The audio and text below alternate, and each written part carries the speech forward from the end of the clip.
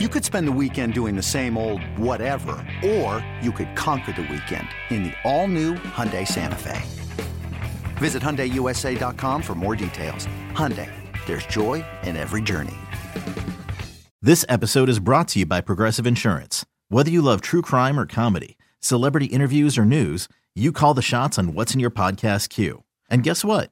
Now you can call them on your auto insurance too with the Name Your Price tool from Progressive. It works just the way it sounds. You tell Progressive how much you want to pay for car insurance, and they'll show you coverage options that fit your budget. Get your quote today at Progressive.com to join the over 28 million drivers who trust Progressive. Progressive Casualty Insurance Company and Affiliates. Price and coverage match limited by state law.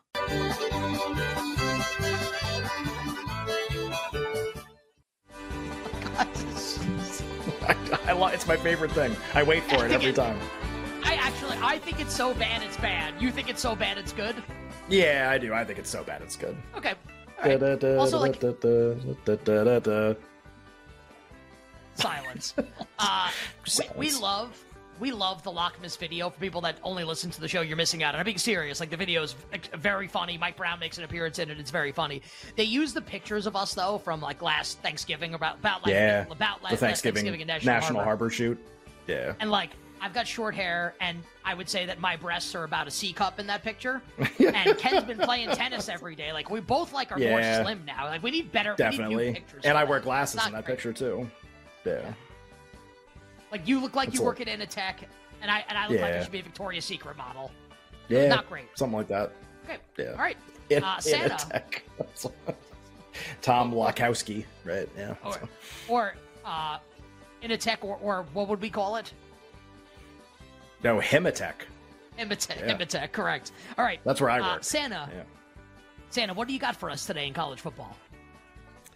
We're going to go back to the well on an under on a team that's supposed to be pretty good. The three that we've done so far, make it easy for people, because it's whatever. You got to click on this segment to listen to it anyway. Florida over, Oregon State under, which I really like.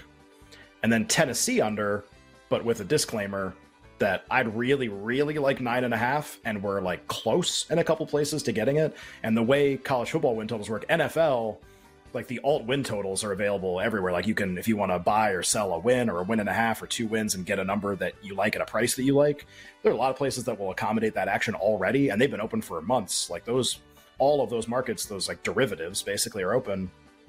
College football, it's really, really, really tough to find alt win total markets.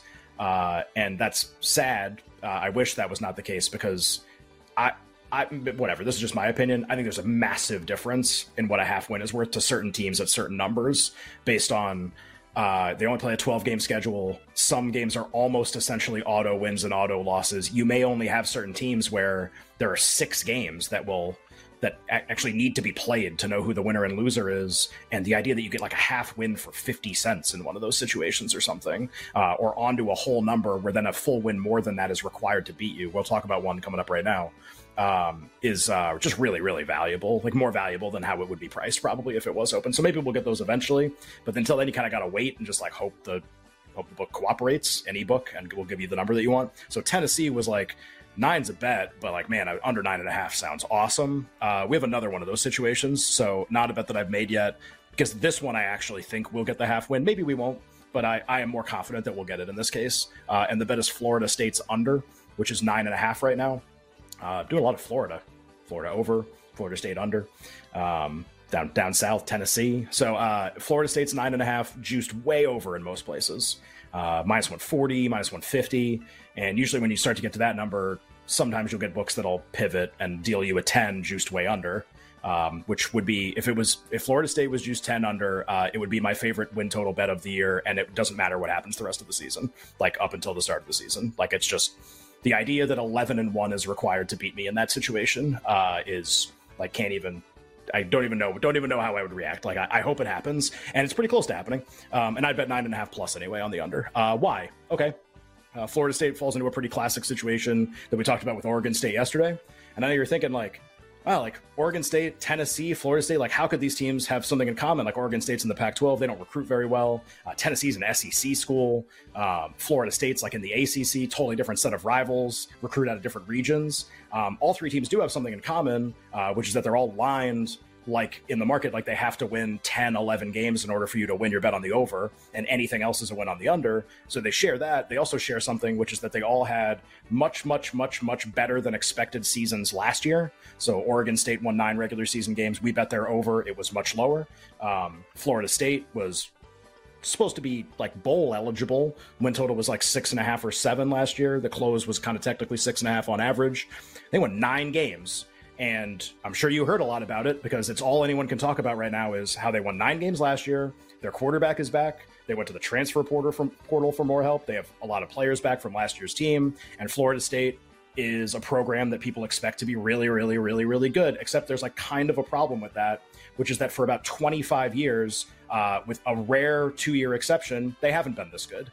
And I think everyone kind of just expects at some point, and this has been true for decades, that Florida State will return to when Bobby Bowden was the head coach, and they had that insane streak of, it was like 28 straight seasons. They won like 9 or more games or 10 or more games. They went to like, obviously like a ton of really, really meaningful bowl games, national championships. So I think everyone just expects like, well, that's the baseline, and everyone's chasing that, as opposed to, well, college football was kind of way different then, and he was like a unique, legendary coach, and maybe it is not possible to regain that baseline, and instead a new baseline should be set that is still good, but is not that. So like Jimbo Fisher followed Bobby Bowden, and I wrote about this on my Substack today, and like put this in context.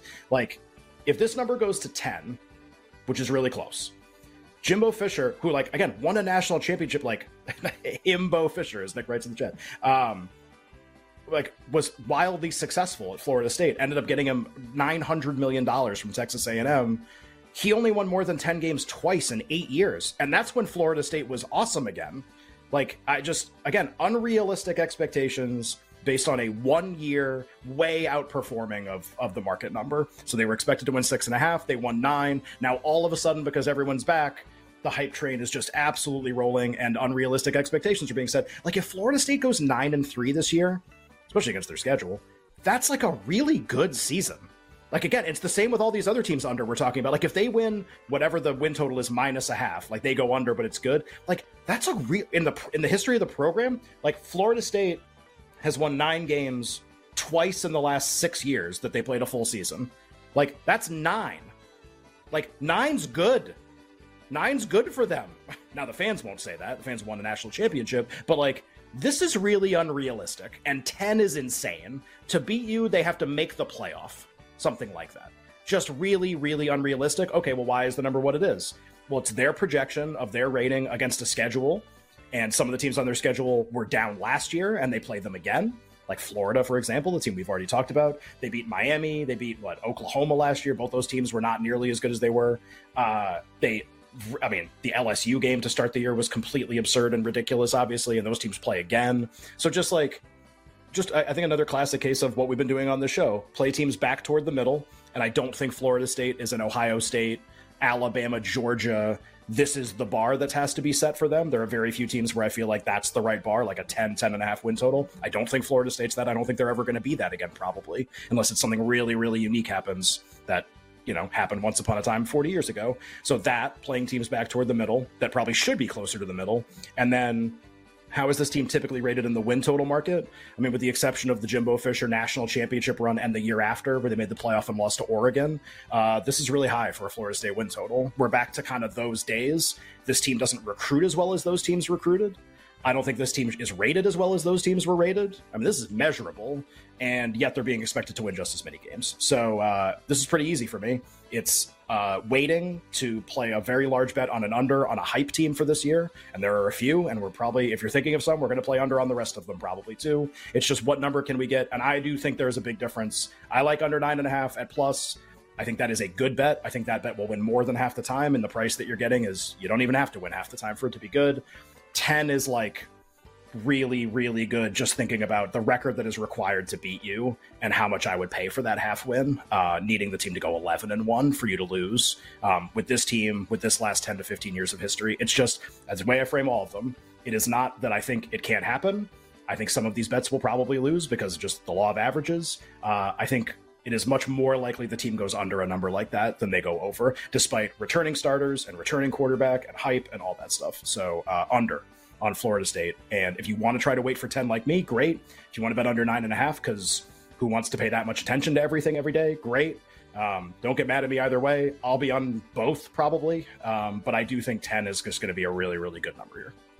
Just hearing the way that you talked about that under, and obviously I know you're waiting for a potential better number, waiting for it to go to 10. It sounds like you like it, like maybe just as much as the Oregon State one, which you said was your favorite. Like, are they in the same? Like, if it goes to 10, does this then become like equal with Oregon State as like your favorite? I'm just basing this based on the way you talked about it.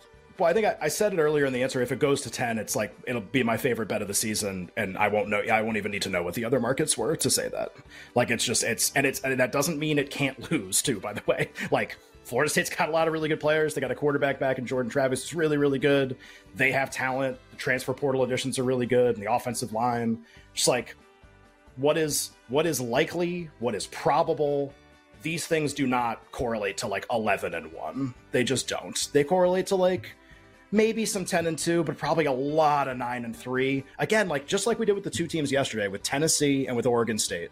It is, I use this word intentionally because I actually kind of feel like that. It's like insulting to have a special season and then be like, oh yeah, just like do it again, no problem. Like that's now the average. Like, do you know what it takes for those teams to have those? They don't have them very often, and there's a reason for that. First of all, a lot of luck is required when you don't recruit like Georgia or Ohio State or Alabama. Like, you need to win one-score games, and you need to avoid really significant. You need all of these things to come together. You need the teams you're playing to be bad sometimes, like what happened with Florida State last year, and a lot of the teams on their schedule. You need all of these things to coincide, and they won 9 last year when all of that happened. And now it's like, yeah, just do it again, but do better. No big deal. And like minus on them to do better.